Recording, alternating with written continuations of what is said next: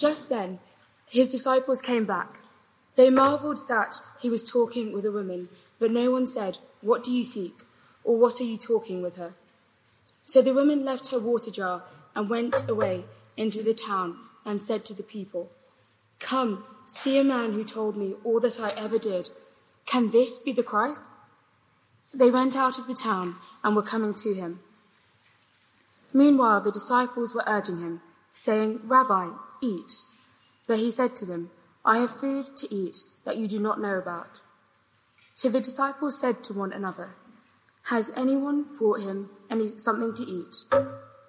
Jesus said to them, "My food is to do the will of him who sent me, and to accomplish his work. Do you not say, 'There are yet 4 months, then comes the harvest'? Look, I tell you, lift up your eyes and see that the fields are white for harvest. Already the one who reaps is receiving wages and gathering fruit for eternal life, so that sower and reaper may rejoice together. For here the saying holds true, one sows and another reaps. I sent you to reap that for which you did not labor. Others have labored, and you have entered into their labor." Many Samaritans from that town believed in him because of the woman's testimony. "He told me all that I have ever did." So when the Samaritans came to him, they asked him to stay with them, and he stayed there for 2 days. And many more believed because of his word. They said to the woman, "It is no longer because of what you said that we believe, for we have heard for ourselves, and we know that this is indeed the Saviour of the world." I absolutely love this book. It's called Out of the Black Shadows, written by somebody called Stephen Lungu. In the 1960s, the Black Shadows were a terrorist group in what was then called Rhodesia, now Zimbabwe. Stephen Lungu was a member of that terrorist group. And this book tells the story of how he got converted at the very meeting he went to blow up. At the Christian meeting he went to destroy, he heard about Jesus, and rather than detonate the bombs that he'd taken, he became a Christian. It was a Sunday when his life was completely turned around, and the next morning he wanted to tell everybody about Jesus. He got on a bus, and he writes these words. "It was early Monday morning, and the bus was crowded with glum commuters. In my newfound excitement, I could not keep my joy to myself. I felt that I was going to burst any minute. Suddenly I jumped to my feet. I took a deep breath and said in a loud voice, 'Ladies and gentlemen, do you know what happened to me last night?' Heads the length of the bus swung round. Eyebrows went up. Smiles of faint derision and frowns of faint apprehension played on people's faces. This was all they needed to make their Monday morning melancholy complete. A madman aboard their bus. So I hastened to reassure my captive audience that everything was all right because I had some really good news. 'I'll tell you what happened to me last night,' I shouted over the gasping engine. 'I found Jesus.' At the next stop, he tells us, he was thrown off the bus." It's a cracking story of a life completely changed in an instant when he encountered Jesus. And that is what we see here in John chapter 4. And the first point on the handout, if you're following along, the woman's testimony, a life transformed. If you've been with us over these last couple of weeks, you'll know that we've been looking at this fascinating encounter between Jesus and a Samaritan woman.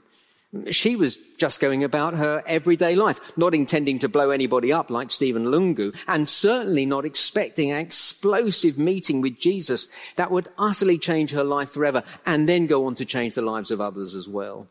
As she fetched water from a well, Jesus made her a thirst-quenching offer of guaranteed satisfaction in this life and the next.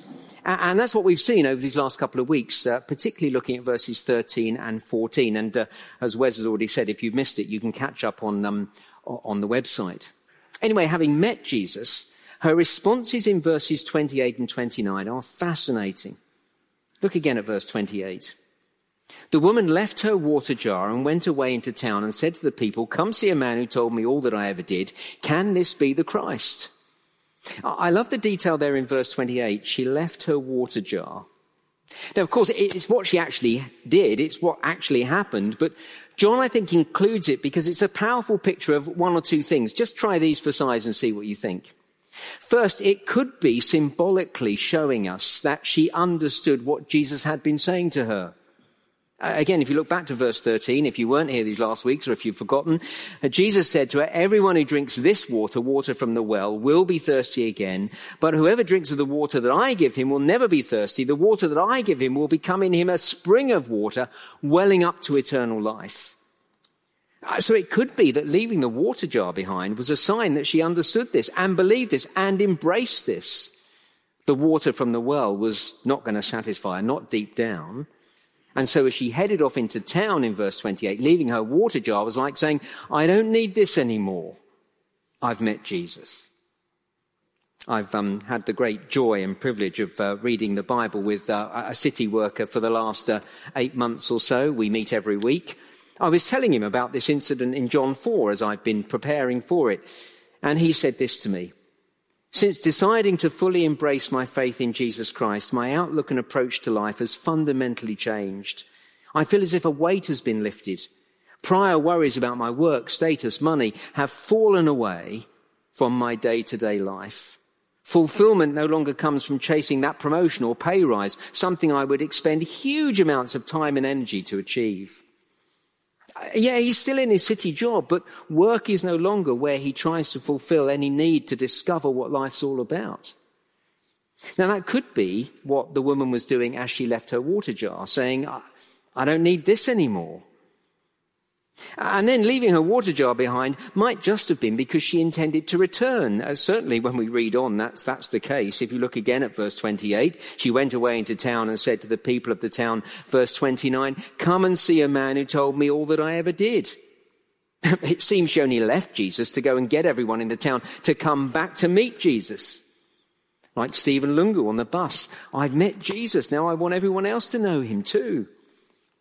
But what a remarkable thing this woman said to the people of the town in verse 29. Do you see it there? Come and see a man who told me all that I ever did. It is quite something. Remember, this woman had a past, a sordid past. We saw that last week back in verse 18.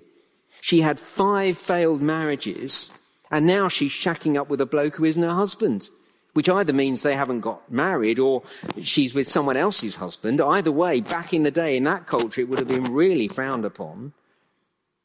The point is, this woman had a past that she was ashamed of, and the present wasn't that great either. And it left her ostracized, cancelled by the culture. She was a social pariah. That's why she was at the well in the middle of the day. She was avoiding people. So what a surprise verse 29 is. She's not only walking into town and telling everyone to come and meet Jesus, but she's telling them to come and meet the man who could tell her everything she ever did. So she's walked back into town and she's told this man to come and, she's told everybody to come because she wants them to meet a man who can tell them everything she ever did. Certainly not something I'd want. I really wouldn't want you to come and meet someone who could tell you everything I ever did before I became a Christian. In fact, it's the last thing I'd want. But this woman had met Jesus. And he was quite possibly the first man she'd ever met who treated her with dignity and respect. Well, clearly, Jesus was a man she felt safe with, a man she felt she could trust. So she left her water jar, went into the town and said to everyone, verse 29, come see a man who told me all that I ever did. Can this be the Christ? And I love verse 30. They went out of the town and were coming to him. And again, it's intriguing, isn't it? Did they go because they thought they might meet the Christ? Or were they news of the world type readers? You know, the people who love a saucy story and really did want to hear everything that she ever did. Well, at this point, we don't know. What we do know is that as we meet this woman, we met someone whose life was completely turned around in one meeting with Jesus. Now, of course, many of us here will be able to say exactly the same thing. We've read the Bible, and reading the Bible, we've not just read about a man who lived 2,000 years ago in a place 2,000 miles away. No, as we've read the Bible, we've actually encountered the living Lord Jesus, the one who was risen from the dead and who now reigns over all the earth. And many of us here will be able to testify to how a genuine encounter with Jesus through reading his word has so transformed our lives that we want to tell everyone about him. Because what he has to offer is simply too good not to tell everyone and to keep it to ourselves. It's what happened to me. I started to follow Jesus on the 25th of March, 1983. It was a Friday evening. I remember it well. 3 days later, Monday morning, the 28th of March, 1983, I went to work at the Beds, Bucks and Hearts newspapers and started telling my colleagues about Jesus. It was too good to keep it to myself. This woman didn't even wait 3 days like me. She didn't even wait until the next morning like Stephen Lungu on the bus. She went immediately into town, and as the story unfolds, we see that her testimony had a huge impact on the whole town. But before we see that, as the woman heads off, John tells us a fascinating exchange between Jesus and the disciples. And we're now at the second point on the handout, Jesus' hunger and appetite satisfied. So the woman's gone off, and now we're going to look at this exchange between Jesus and his disciples. Look again, as the woman walks off into town, John writes, verse 31, "Meanwhile, the disciples were urging Jesus, saying, 'Rabbi, eat.' But he said to them, 'I have food to eat that you know nothing about.' So the disciples said to one another, 'Has someone brought him something to eat?'" At the beginning of chapter 4, in verse 8, if you look back, you'll see that John informs us that the disciples had left Jesus to go and get food from the city. Jesus was hungry and thirsty, having walked miles in the searing Middle Eastern heat. And now the disciples have returned with a selection of Tesco meal deals, and verse 31, they're urging Jesus to tuck in. But strangely, he's not interested.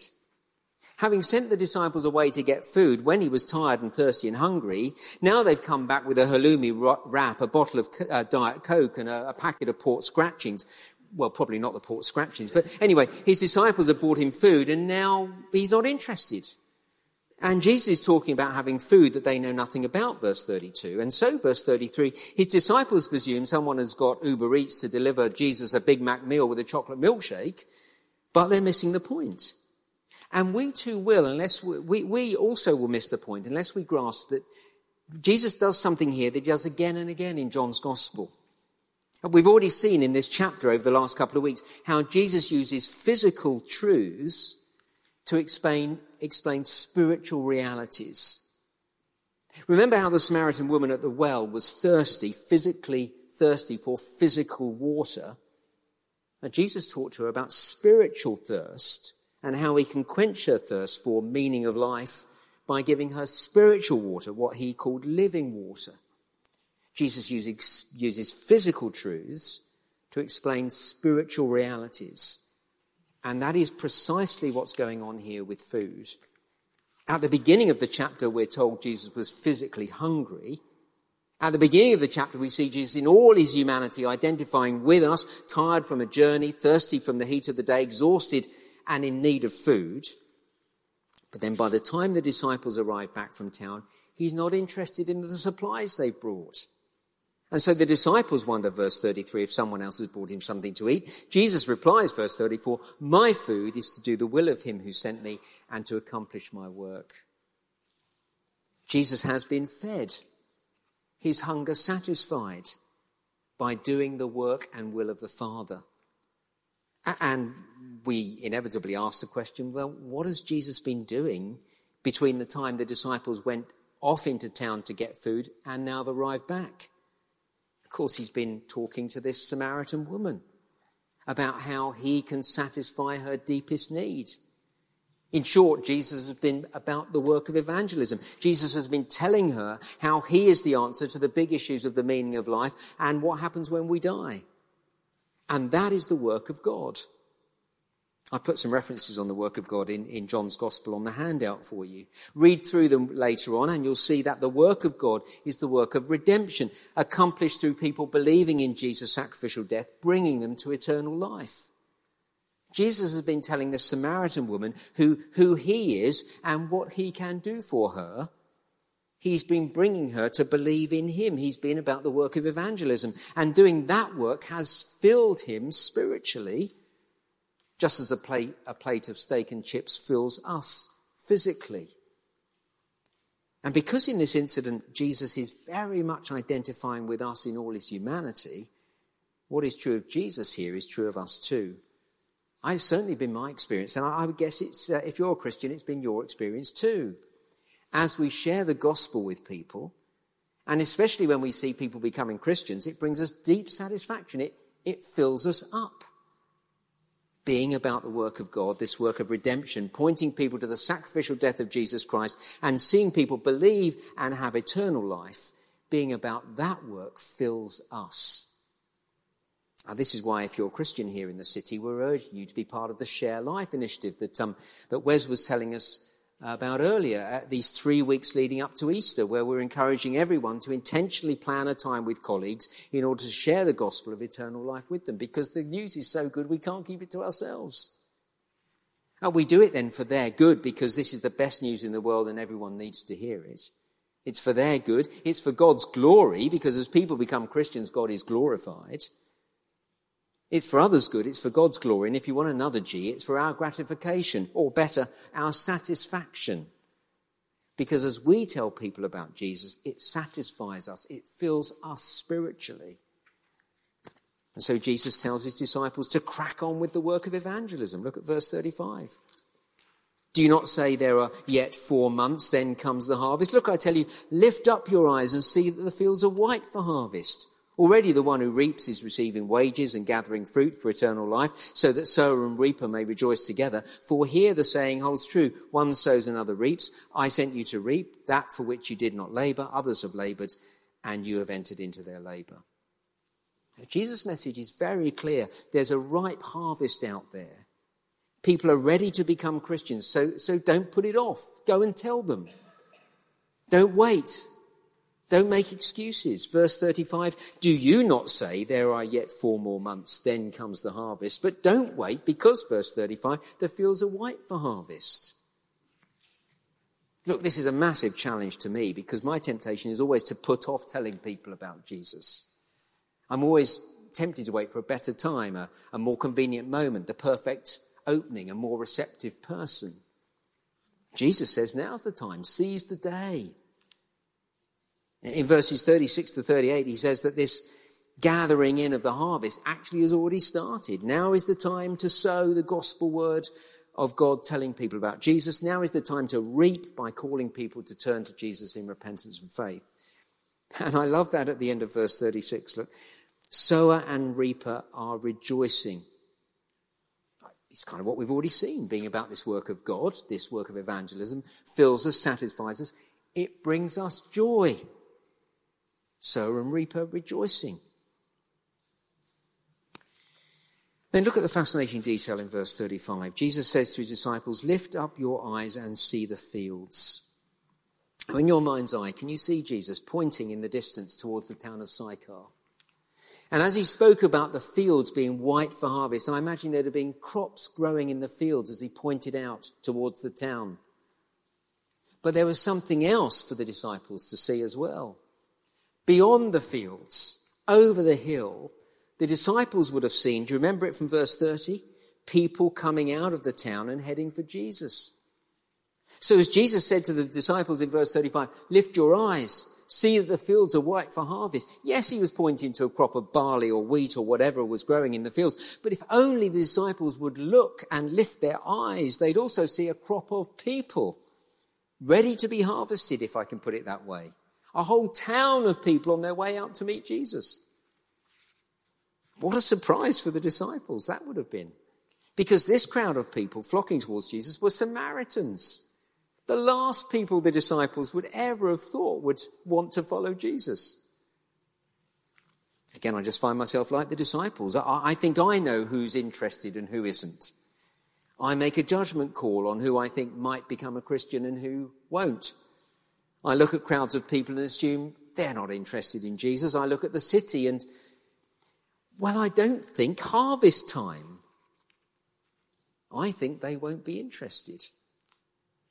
And Jesus says, get on with sowing the seed of the gospel. Get on with reaping the harvest and leading people to Christ. Don't put it off. Don't look at people and think they won't be interested, because as we'll see in a moment, they were interested. As we've seen with this woman, she was interested. And so what happens in the next verses, in verses 39 to 42, is that ripe harvest being reaped, as many of the Samaritans in the town believed. And that's our third point, the Samaritans' belief, a town changed.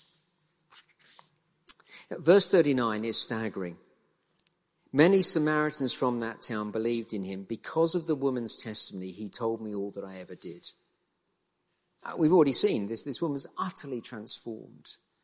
So she told people about the impact Jesus had had on her life, and as a result, many believed in Jesus. And if you're a Christian here today, it's just such a simple but brilliant thing to do. Tell people how Jesus has changed your life.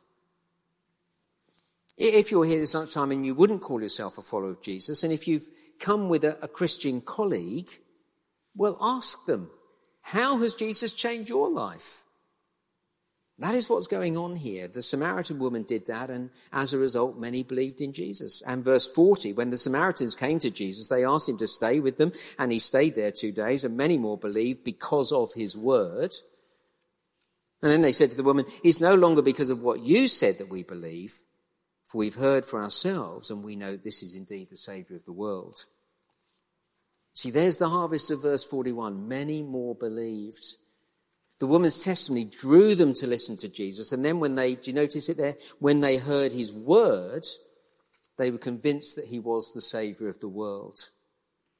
Again, that is our conviction here.